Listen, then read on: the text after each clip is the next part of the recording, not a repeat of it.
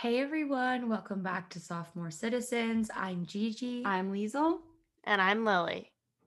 So, for today's check in, we will be seasonally based. It has recently turned to springtime. We've experienced the something equinox. I don't know, to be honest, which one it is, but we've had not only the changing of the clocks, but the little bebes, the sun is shining, and springtime is upon us, at the very least here in Southern California. Now, Miss Lily, would you like to tell us about your springtime experience of the moment? Yeah, it's really cold out. There's no spring here. It's probably like 30 degrees. It's very windy. I'm not feeling the springtime in terms of the weather, but I definitely am feeling the springtime in terms of the extended light, which we've spoken on this podcast before about how much we dislike daylight savings and it ripping I think we away the like daylight daylight. savings. I think we Oh, don't like.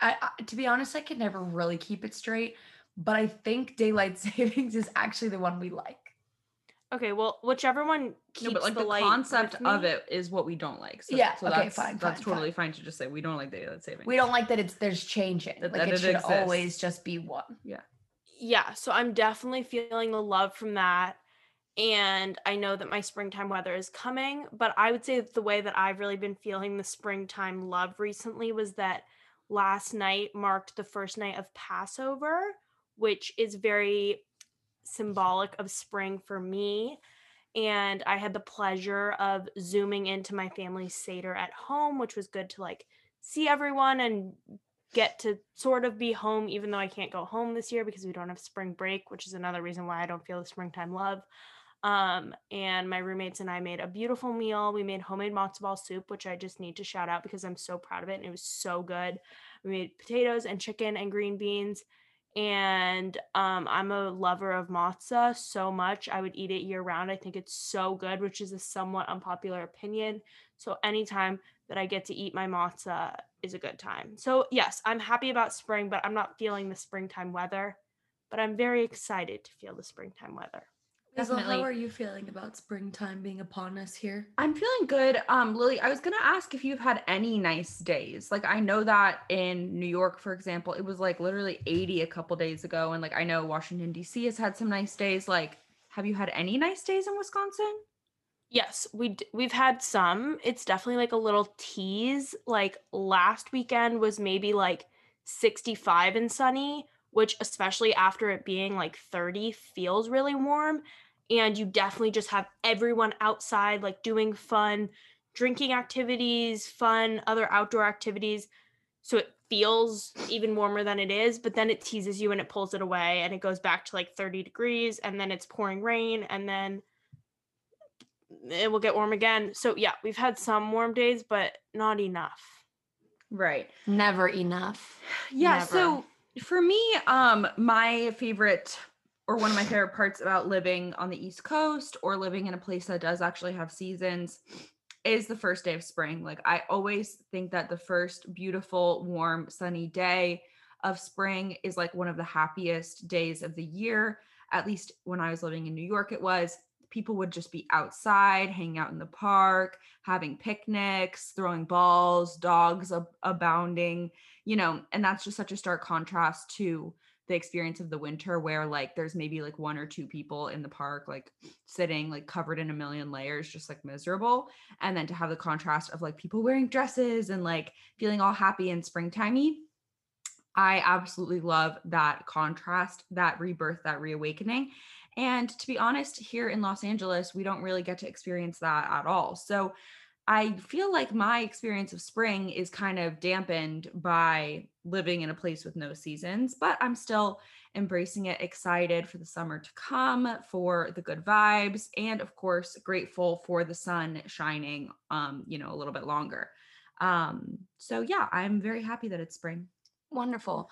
So, switching gears a little bit, our theme for today's episode is all about fears. So, I think first we will just have some general discussion on our thoughts around fears. I will begin by saying something that's been on my mind lately um, in regards to fears is just that I've found especially as I get older and I have more time to kind of sit with my various fears, I learn how some go active and some go dormant for periods of time in a way that feels like my brain pathways are either like stronger to be able to like remind me and freak me out about something that I'm afraid of, or when they're dormant, like those brain pathways aren't that strong. And so I'm not as likely to like be prompted to think about those fears. Yeah. Does that make sense? Yeah, no, it does. I feel like for me, the biggest thing that I always come back to when it comes to fears is I feel like most fears at the end of the day come down to uncertainty and unpredictability. Like, I think that that is the major root of most fears. Like, let's take a common fear of spiders. People are afraid of spiders because you don't know, what their MO is. You don't know where they're coming from. They just suddenly like, pounce, and they can dangle from the ceiling. There's this uncertain factor. It could be a poisonous spider. It could bite me. There's all of these variables at play that we don't have control over. And that's what makes us fearful. Totally. And I think if you think of other prime fear examples, death, for example, huge uncertainty. Like literally not a single person knows Yeah. what lies on the other side of that.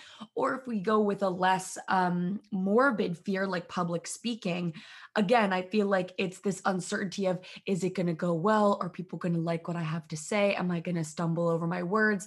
So it's like, I think that you've really hit the nail on the head here, Liesel, that I think you'd be hard pressed to find a fear that isn't somehow related to uncertainty Yep.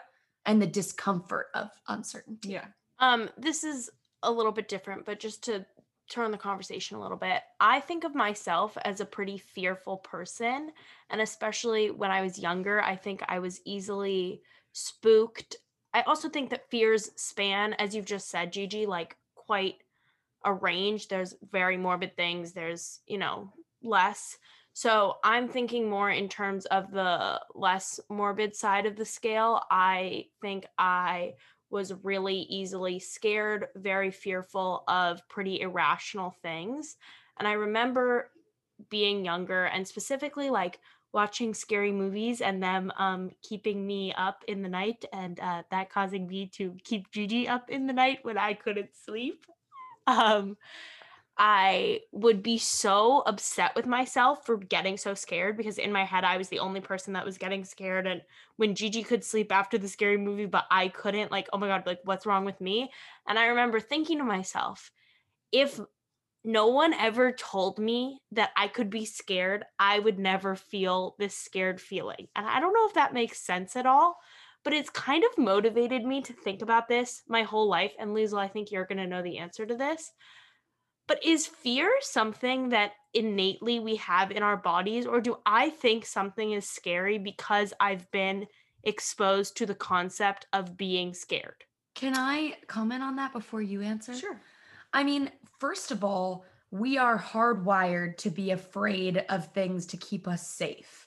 Like, we have to protect our Life and limb. life and limb, and our like biological mechanism for that is fear. Right. And so I think that I get what you're saying, Lily, and I think I agree that like if certain things weren't presented as scary, then like they wouldn't be scary. But I think something like death or something that's going to put our lives in danger will always be scary and has always been like inherently scary. Yeah, Gigi pretty much took the words out of my mouth that we're biologically hardwired to experience fear as a protective mechanism. But I think that the more interesting part of fear is kind of what you're talking about, Lily, is that we have translated that, very direct fear of, death or injury or serious harm from the wild, from other animals. And as our lifestyles have changed, now we are afraid of public speaking, of spiders, of social interactions, of whatever. And that's a much more nuanced understanding of fear that I don't know that we would necessarily biologically experience that type of fear in the same way that we do now if we weren't given that concept, from an early age and told, yes, XYZ is scary. And so I do think that though there is definitely a biological factor, there's always going to be societal factors as well. So you're totally right, Lily, that like your brain gets triggered to be like, this is a scary thing, so I'm going to be scared of it. And then once you know you're scared of it, it can just kind of spiral, you know? I also feel like fears, when given the space and the time to fester, can become so much worse. Yeah.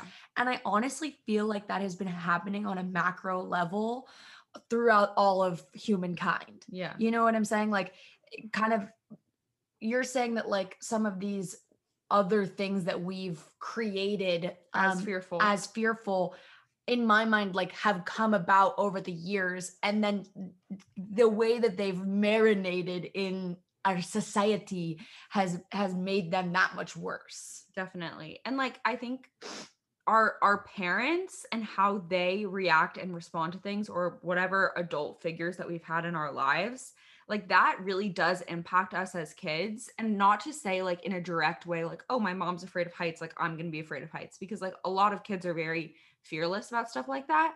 But it's like that seeing your parent, seeing someone who's older than you, who you look up to, who is like guiding your life, be afraid of something, you know, it's really gonna like have an impact on how you operate in the world, in my opinion. And I think that that's happening on a macro level of, you know, society in general, creating these fears, deciding what is scary and what isn't, and then we're all kind of like in a communal way experiencing that together, which is kind of interesting. And I think that conditioning is what kind of I was thinking about as a kid, which thank you. You both answered my question perfectly. I was like, if no one told me this movie was supposed to be scary, like I wouldn't have been scared. Like, why did I have to think of it in this way? And like, obviously, that's not the case now that I understand things. I don't think if I was a kid and no one told me the movie was scary, I would have been fine. But I do think it is this conditioning and the way the rest of the world is operating that is motivating fears, just to tie it back to what I was saying about me being little and like being so fearful, and that all coming into play with what you guys just said. I do think it's interesting that you were saying how you feel like kids are fearless in a lot of ways. And Lily, you're kind of saying that like your lived experience as a kid was being more fearful. And I also am just thinking of how kids don't have a concept or like as clear of boundaries between reality and fantasy. And that's what makes like movies and stuff that much scarier. Because I do agree, part of the beauty of like being a kid is you are living in the moment so well. And when you're living in the moment, most of the time you're not going to be that scared because probably there aren't that many like life-threatening things right in front of you. But then, you know, I remember turning on Wizard of Oz and seeing the witch and like freaking out, being in the movie theater, seeing the Harry Potter goblins, freaking out, seeing Monsters Inc. Randall doing his disappearing dance. Like I'm scared shitless as a child, you know, like it is so interesting how like I agree with both of you of kids are in some ways fearless and in some ways very fearful. Yeah. And I think that the way that we age and the way that our fears age is sort of the inverse of that, where we're not as scared of fantasy things, but we're much more fearful of like real life things, real life long-term things. Definitely, because we have more of a concept of permanence, reality, all of those types of things, for sure. I would love to know a little bit more, because we're kind of starting to touch on this, as far as in movies and TV shows, like what we each find most scary or invokes most fear in us now. Because I know that for me, it's a very specific recipe of what I find scary and what I don't. And I think that for most people, that is kind of the case, that like certain movies, like a movie could be objectively like a really, really intense, scary movie, and it could just like not affect somebody. And then they watch The Wizard of Oz and they're like, you know, scared shitless. Like that totally happens. And for me, my recipe, I feel, is that in general, like gore, bloody, battle, like all of that sort of stuff, like I'm totally fine with. But like the movie that has scared me the most to my core was Silence of the Lambs. And I think that there's a couple of reasons. One, it is a very suspense-based movie. It's not like a typical, jump scare type of movie, but like watching, a woman interact with a known serial killer and him be all like creepy crawly, like just literally freaks me out. And then the other element of Silence of the Lambs that really freaks me out is the idea of skinning someone. That has long been one of my big trigger points. Like when I learned in history class about like scalping of the past, that like literally like triggered something in my soul. Like I was like, how does that happen? Like the idea of skin being peeled and removed, I cannot handle agree. that. When people try and tell me to watch Midsommar, I'm like, I know that there is some carcass behavior, and like, I don't want any part in the carcass behavior.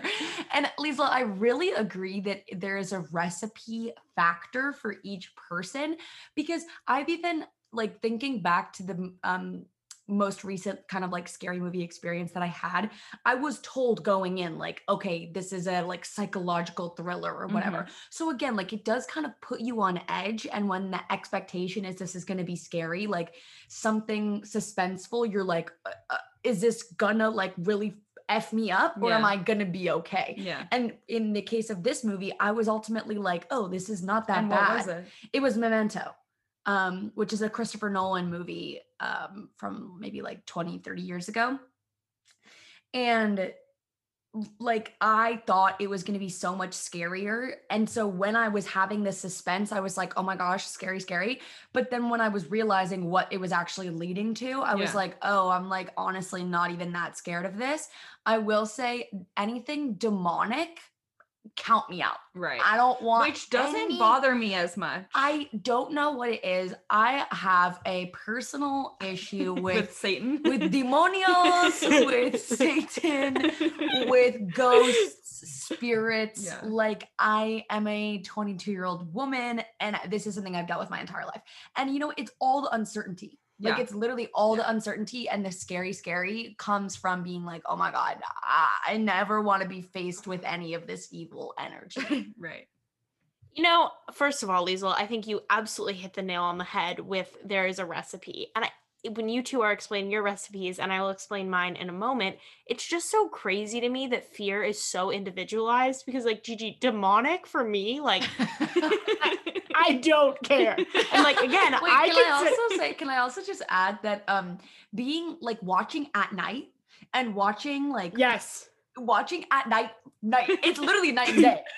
No, it is night and day. And that is a perfect transition into my recipe, which again, I am a fearful person, but I have this weird side of me that I really like true crime, and I consume a lot of it, and it does not scare me at all. I listen to a lot of podcasts, I watch a lot of like crime stuff. That has no effect on me. And I think it is because my recipe is the effects and things that happen around the content. So let me explain a little bit more. Starting with watching in the night. Second, with like the effects. So the reason that true crime, I think, doesn't scare me is because it's presented like a story. It's more like a journalistic account. Whereas watching something that is frightening, that's supposed to be scary, like if there is scary music and suspenseful tone, that freaks me out. Even if the content isn't that scary, it gets to me more than if it's presented in a more neutral tone, which I think that would be the case for most people. But for me, it's everything that surrounds it. So like if I'm watching at night, if the other people I'm with are scared, like the other night I was watching a TV show with my roommates, and I didn't think it was scary, but afterwards my roommate was so freaked out that she like made me go in the bathroom with her and check behind the shower curtain, and I was like, oh my God, am I supposed to be scared? And then I got in my bed and I kept seeing the man's face, but like I wasn't scared at all when we were watching. So I was like, it's everything else. Yes, I will Gigi. say, just tying back to what I said at the beginning of active versus dormant fears, I feel like true crime for me is one that can sit in dormant or active, depending on what I'm viewing and how my mental space is. Because if you think about it, true crime is in some ways the scariest of the scary. You know, like it actually happened. It actually happened, and it's usually like heinous, disturbing accounts of real people's experiences. So the idea that like that could happen to me, it could have happened to me, like any of those kinds of thoughts, once you activate them, like it's difficult to not feel scared or to not then live your life be like to then live your life being like, I'm so scared of everything all the time. And so I've definitely in the last few months had the experience. This was a set off by watching The Night Stalker on Netflix. I don't necessarily recommend it because it did sort of plague my mental space for longer than I would have liked. Especially because, as I'm saying, sometimes I can walk away from true crime being like, okay, I've just experienced this story, like I learned something, blah, blah, blah. And sometimes you walk away like, I'm now afraid to try and go to sleep, or I'm afraid to try and walk out to my car at night, or I'm afraid to do literally anything. And so, I think I'm glad that I now know that about myself, that true crime is something that can sit in that land of journalism and whatever, or it can sit in that world of genuine fear and actually like making me really freaked out. Totally. And I think like for me with true crime, especially, I feel I get most freaked out if I feel like that could have been me, or like, if I feel personally connected in any way, shape, or form to the story. Like, for example, with Amanda Knox, having murder happening while studying abroad in Italy. That hit a little too close to home for me, especially because I think I was in Italy studying abroad when I watched it. But overall, like I wasn't really that scared, but I did have moments where I was like, OMG, like this could happen to me. I would just like to tie back again to a point that I made earlier about the time and space of fears festering. For me, that is also like at its peak when I'm trying to sleep. If I'm trying to sleep and I can't fall asleep, that is literally like, I know that we were talking about recipe in terms of viewing, but if we're talking recipe in general, it's when you're trying to fall asleep, but you can't fall asleep. And obviously, that's going to mean that you're all alone most of the time in the dark. And that's when you're most vulnerable and you're given like hours or, however long it takes you to fall asleep to just be thinking. Yeah. To just let those fears run wild in your mind. And how that plays upon your psyche is just, I don't wish it upon my worst enemy. The other thing I was going to say is I think it really matters who you're watching with and what their energy is like. Like if they're also scared, it's over. If you're by yourself, cloak of night, like, it can be a recipe for disaster. But if it's like, early in the evening with like 5 friends and no one's really scared and people are kind of talking, all good. I also think laughter has a like counteracting palliative effect. I think that like the chemicals in your body that feel fear, laughter can scare them away. Yeah. I agree completely. And this is exactly what I'm saying of like, I am not afraid of content as much as I am of like the setting and everything else happening. Like multiple times in my life, I have watched really unscary things that would not scare anyone else. But because I'm watching it by myself at night, my brain goes down this rabbit hole and fear seriously manifests itself in me by way of affecting my sleep. It always has, and I hope that it won't always will, but maybe it will. And it could be something that's not scary at all, but it all has to do with the setting and the outside factors, and I don't like that at all. But it's not a content thing, which is interesting for my recipe. Okay, shall we move on to our own personal experiences of fear, and maybe we can each try to tell a little bit about how we try to overcome our fears or have overcome our overcame our fears. So as I've already touched on, ghosts, demonios, death, the unpredictability of the spirit world, serial killers, anything that can get me in the night, like don't come near me. Yeah. I'm afraid. And if anything, I don't even think I'm in a position to give any kind of suggestion or like tell any experience that has like ameliorated these fears in my life. If anything, again, going back to what I said earlier, just trying to weaken the brain pathways, which just means like to the best of my ability, distracting myself. Mm-hmm. And, actually, I feel like people have laughed in my face when I've said this before. TikTok has been a very positive force in my life in this sense that it has just an amazing ability to occupy my mind in those kinds of times for endless hours if I need. And I find it really comforting to just have my brain distracted Yeah. so that those brain pathways are not being given that time and that space to fester, to marinate in these fears. I'm able to then just move along in my brain to whatever is being presented in front of me on my phone screen, which I don't necessarily recommend as a healthy coping mechanism for like everything. But I know for myself that like when it comes to anxiety and fears of the night, TikTok is a pretty non-harmful way for me to occupy my brain until I can like comfortably go back to sleep. Totally. So, the main fear that I wanted to talk about in this episode that I have had for quite a long time is the fear of downhill motion, speed, etc. So, basically, for pretty much as long as I can remember, being on a bike, a scooter, a trike, whatever, going downhill has always really freaked me out. And I think that like my unpredictability hypothesis fits well with this because when you're going downhill, there's so many like there's this feeling of free fall and unpredictability and like you could just fall in a different way in my opinion to how it feels when you're on flat or when you're going even uphill. When you're going downhill, it just feels like there's this X factor that at any moment, you could just really pick up speed and you won't be able to stop. And that's what has always really freaked me out. So I've always been just a very cautious bike rider. Hiker. Oh yeah, I don't like walking on hikes downhill at all either.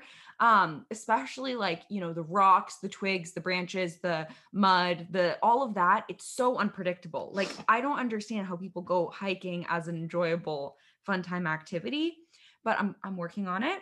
There also, I think, there's like, different hikes. Yeah, I was gonna say, I've definitely been on hikes that have been like, how could anyone not feel anxiety like riddling their body going down this? And then there are hikes where it's like, oh, this is just an enjoyable nature walk. Like, and yes, there is some incline and decline, but it's never like, oh, I could go down 90-degree angles at any time. Yeah. And like for me, it's so not a fear of heights. Like if you took me and just grabbed me and put me at the top of the mountain, I would be fine. Like I'm not scared. It's the going down and the idea that I could fall and like or like that motion, that whole thing. And I don't know. But what if you're feeling the fear of falling from the top? As long as I'm stationary, I usually don't feel that. Okay. Feeling. Okay. It's only when I'm having to move and usually when I'm having to control myself. But also, like, the only reason I ask is because one hike in particular that I've done a couple of times, living in San Luis Obispo, the top of it is like a rock that you have to like kind of rock climb onto, right, which I first of all already don't like. Yeah. And then second of all, it's like, not a huge space. Like there's a difference between being on like a path or there being a clearing at the top of a mountain versus being literally on top of a rock on top of a mountain. Right. And like at any moment being able to fall off. Like I remember being like, I'm not having that much enjoyment. Like, sure, it's fine, but I'm just going to be excited when this is over because then I will be done with the anxiety of what could happen when I am on my way down. Yeah. So I've always been very afraid of this. I had a moped incident a couple of years ago on the island of Nantucket. We rented mopeds and the need for speed just did not suit me well. I did not like being in control of this vehicle that could just go fast, go down. And I just felt it's like in my brain, I picture myself falling over and over and over and over again. Like that's what I experience when I am going fast. Like I just see myself falling a million times. Another area that this has ruined for me is skiing. So I've only been skiing once and it was okay. I didn't hate it, but I really struggled to enjoy it because I think that a lot of the joy of skiing comes from that free fall, like, woo, wind in my hair, like not a care in the world, like, woo. Lizzle, you're supposed to wear a helmet when you're skiing? Oh yeah, okay. Wind through my helmet. Um, but so basically recently my cousin has been living with us and he's very into cycling, and around LA there's a lot of mountain and gravel opportunities to cycle up in some fire roads and in some mountainous trails. So I decided that I would, make an attempt to overcome my fear and hit the mountains. So to prepare for this, we did some small bike rides just on normal roads. I did some downhill and everything was great with that. And so then we went to the mountain and I was able to be on my bike and go, mostly when we were going up the mountain, it was kind of a little woo, woo, woo. It was not like all uphill. It was like up, down, up, down, up, down, but it was kind of gradually going up. And of course, on this road, there's all kinds of rocks and twigs and stuff that could definitely like get caught in your wheel and you could go flying, off of your bike. But something happened where when I was on the downhill going down, I finally felt the joy and the freedom and the carefree quality that I think people experience a lot when they go downhill. And I wanted to go fast and I wanted the speed of the downhill. And I wasn't picturing myself falling over and over and over. And I felt safe and I felt in control and I felt good. And I think that the way that I was able to get to that point after that being one of my biggest fears was a couple of different things. I think one, doing it with my cousin, who is an experienced cyclist, who I know if I got injured, he would be able to figure it out. That helped ameliorate my anxiety a lot. On top of that, the fact that he knows that that's one of my fears. I feel like sometimes when I've been afraid of things and the people around me don't know that I'm afraid of it, that amplifies it and makes it so much worse. Like I've definitely been on hikes going downhill before where the other people are just like, do, do, do, do, do, do, do, and I'm like feeling a lot of anxiety and fear going downhill. So like just being open and sharing about my fear, I feel like really helped me overcome it.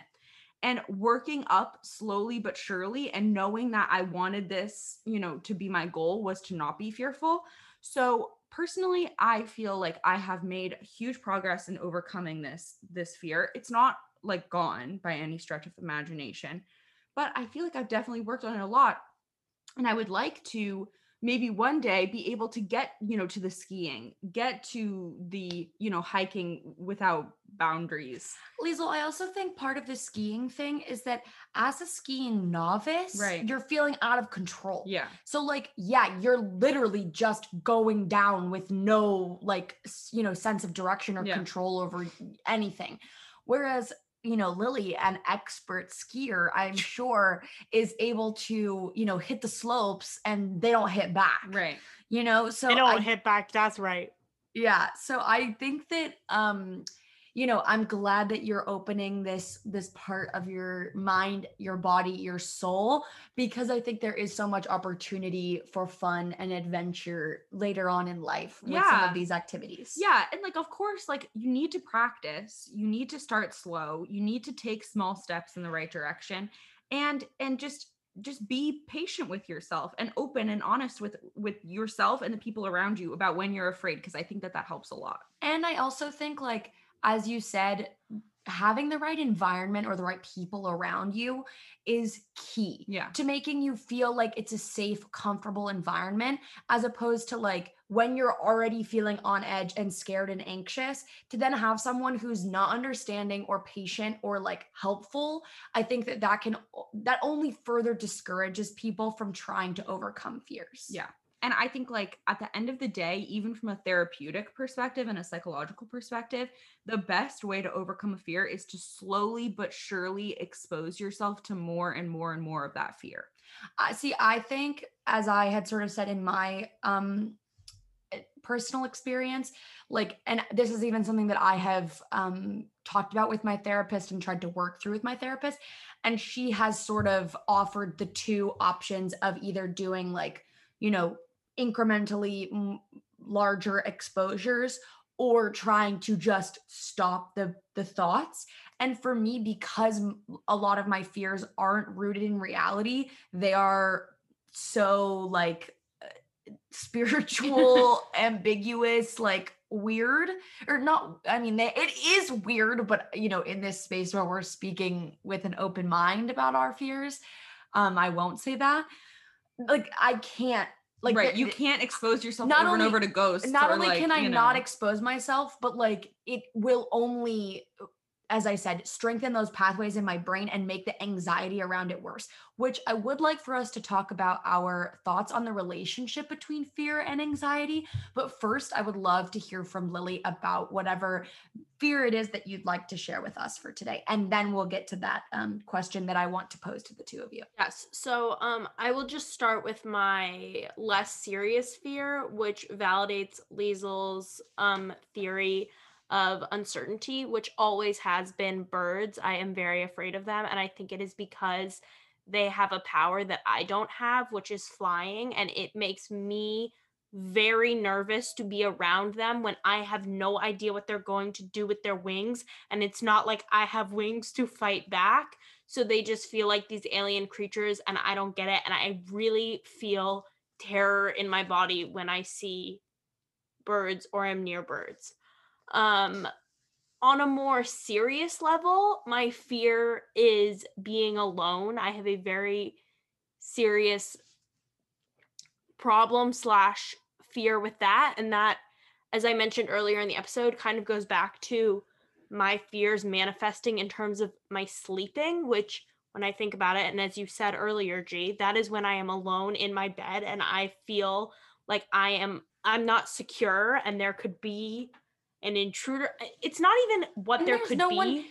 There's no one to share it with. Like, even just Yeah. talking about it like releases it in some sense. When it's just literally like pinballing around your body, getting worse and worse with each like thought, it's terrible. Yeah. Yeah. So this fear of being alone really manifests itself in so many ways and is also quite broad. So I will say, I don't know. I'm only a small fraction completed my life thus far. So I don't know exactly its root, but I can say that it takes shape in a lot of ways. When I am going to bed at night, I can get very afraid being alone. When I'm walking alone on the street, I tend to think of all the bad things that could happen to me long term. What if I'm alone forever? It just really manifests itself in many ways. And one of my roommates, her dad is a psychologist, and we regularly talk about our fears. And when she was younger, when she was afraid of things, she used to have to either draw them on a piece of paper, or if it wasn't something you could draw, write it on a piece of paper and put it in a glass of water to watch it like disintegrate. And she knows that I tend to be a fearful person and that I also have some unresolved fears from my childhood. One of which being a movie that I am sort of calling out in this episode that kept me awake all night, and Gigi had to stay awake as a product of it. And we were talking about this movie, and I was explaining to her how it still terrifies me. And I was in a class, this is a very long-winded statement, but I was in a class last semester that was learning about the relationship that children have with the media, and we had a unit on fear, and one of our assignments was writing a paper about something that scared us as a kid and how we worked through it, and pulling in all these concepts of why it scared us and what we had learned in class. And you had to go back and watch part of what scared you, and I put it on the TV and had to turn it off. Like, even the music, 10, 15 years later, absolutely terrified me. And she was like, okay, clearly you have some unresolved fear from this. Let's work through it. So I know that this doesn't necessarily always work, but I really will say that writing it on a piece of paper and drawing it out and putting it in a glass of water and watching it disintegrate, because this was a fear that was so far-fetched and not realistic at all, helped me to see, okay, this is out of sight. This is not something I need to worry about. So yes, I know that's maybe a little trivial, but I will say I think that's a great coping mechanism. And I don't know that that's going to cure my fear of being alone or my fear of birds, but it was a good step in at least treating a fear of the past. No, I think that that's a great piece of advice. And I think that, like, fears are living in our heads, so when we can create some type of physical manifestation and overcome it in the physical world, sometimes that can definitely help to bring it out of just being in your mind and bring it into the real world, which I think is very valuable. I would also like to add, not that this is anything groundbreaking because we've already even touched on this, but I feel like the fear of death is something that plagues all of us in some way, shape, or form. Um, and I think that this is another thing that I sort of, have an fluctuating relationship with in my life, where sometimes I'll go like months without thinking about death. Like, obviously, as young people, like, we all kind of live our lives as if we're invincible, and we sort of see a lot of people in our lives as invincible. And so it is easy to sometimes go like stretches of time without really thinking about it. And then sometimes I'll like have very real moments of like trying to conceptualize my life ending at some point. Um, and obviously, it's not a nice thing to think about and not something to dwell on. But again, like, I think having conversations about it or bringing it from just your own um, mind, Internal. yes, your internal experience into the external, I think that it does make it slightly easier to cope with in some way. So, if we are ready, I would love to hear your thoughts on the relationship between fear and anxiety, because I feel like both of these words have come up multiple times in tandem or separately on this topic, and I want to know what you both think about the two. For me, they are nearly inseparable. They feel like best friends. When I think of fear and the way that it makes me feel, I think of anxiety. So when I feel anxiety separate of fear, it feels like X. And then when I feel scared, it feels like X. So therefore, I'm feeling anxiety when I'm scared, if that makes sense. So anxiety feels like the way my body feels when I'm scared. And I don't think that I've ever been scared without feeling anxious. That's interesting. Yeah, I think at the end of the day, like, these are just words that are encapsulating different experiences. And so everyone will have a different interpretation of how these words or experiences operate in their own lives. For me, I feel that anxiety sits at the intersection of scared, so fear, and nervous, which for me, feeling scared and feeling nervous, they're cousins, but they're not, siblings, they're not the same. So for me, sometimes anxiety will come strictly in just a nervous fashion. And sometimes anxiety will come strictly in a, fearful fashion. And sometimes it will be fearful, nervous, and anxious. You know Oh, what I mean? the Like trifecta. the dark triad. The dark triad.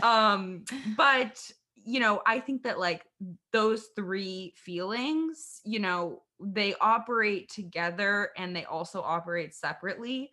And I think that it's just they just serve as helpful labels to kind of distinguish, for me personally, like, what I'm really experiencing in that moment. Because I feel like when I'm riding on my bike downhill, I'm in the fear zone, but I'm not always feeling anxiety. The thing though is you used those two words multiple times when telling your story, and that's why I was then sparked to ask this question. That's interesting. So it's interesting that when you reflect on it in a conscious way, you didn't necessarily bring the two together, but when telling your story, that's how it presented itself. Right. What I think I'm trying to illustrate is that sometimes when I'm riding downhill on my bike, I'm just feeling straight fear. Sometimes I'm feeling so nervous, and sometimes I'm feeling anxiety, fear, and nervous. Like, Right. that trifecta definitely has come into play many times, like on the moped when I had my nervous mental breakdown, I was experiencing all three. You know what I mean? Right. Okay. I thank you both for your answers because I agree with both completely. Lil, I had even sort of, when thinking about it on my own, also thought of fear and anxiety as friends. So, like, for me, though, it's not necessarily like you had said that the two feelings both feel like X. So they are like in tandem in that way. For me, it's more so that anxiety has like perpetuating power of fear. Like a fear will arise, and then it is the job of anxiety that will keep it going and going and going. Like I think that that is how it most commonly manifests for me personally, because I think of fear as slightly more like centralized in a moment, or in and yes, it can come up in multiple moments, but the feeling itself is more of a flash. And then for me, anxiety has that inertia. It has that power in a constant velocity. Yeah, the inertia of anxiety. That's my new band name. Drew, when you say that, it makes me think of a relationship that I have with fear that I'm only now just exploring, which I don't know if this is for everyone else, but at least for me, fear is a fire. Let's say we're really getting really metaphoric. But fear is a fire, and the fire cannot exist without the oxygen. Yeah, many factors. It needs wood, it needs oxygen to fuel the fire. Fire can exist without wood. Well, it needs something. It needs timber. Oxygen. I said oxygen in the Lily let said it go the correct term. Gigi comes out with wood. Okay, sorry. It needs these things to breathe life into it. And for me, kind of like I was saying earlier, of like the conditions, which I don't know that I'm articulating this super clearly, but when other things perpetuate fear, it makes me feel so scared. And as I said, that makes me feel anxious. So when I feel the anxiety, just like you said, G, that is the oxygen feeding the fire and heightening my fears.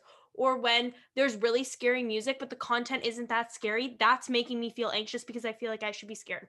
Or if everyone around me is scared, that's the oxygen that is fueling this fire that is fear.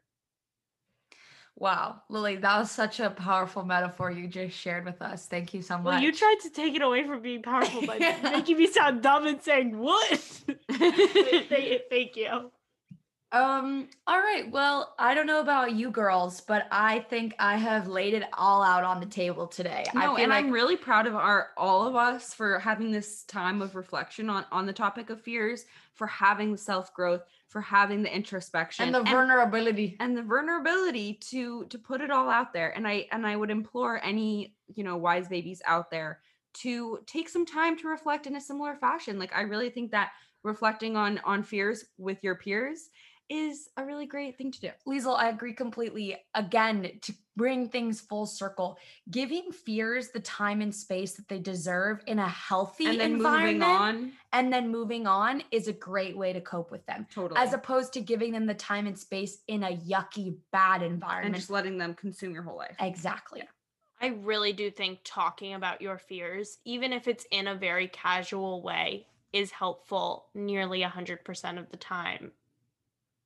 Yeah.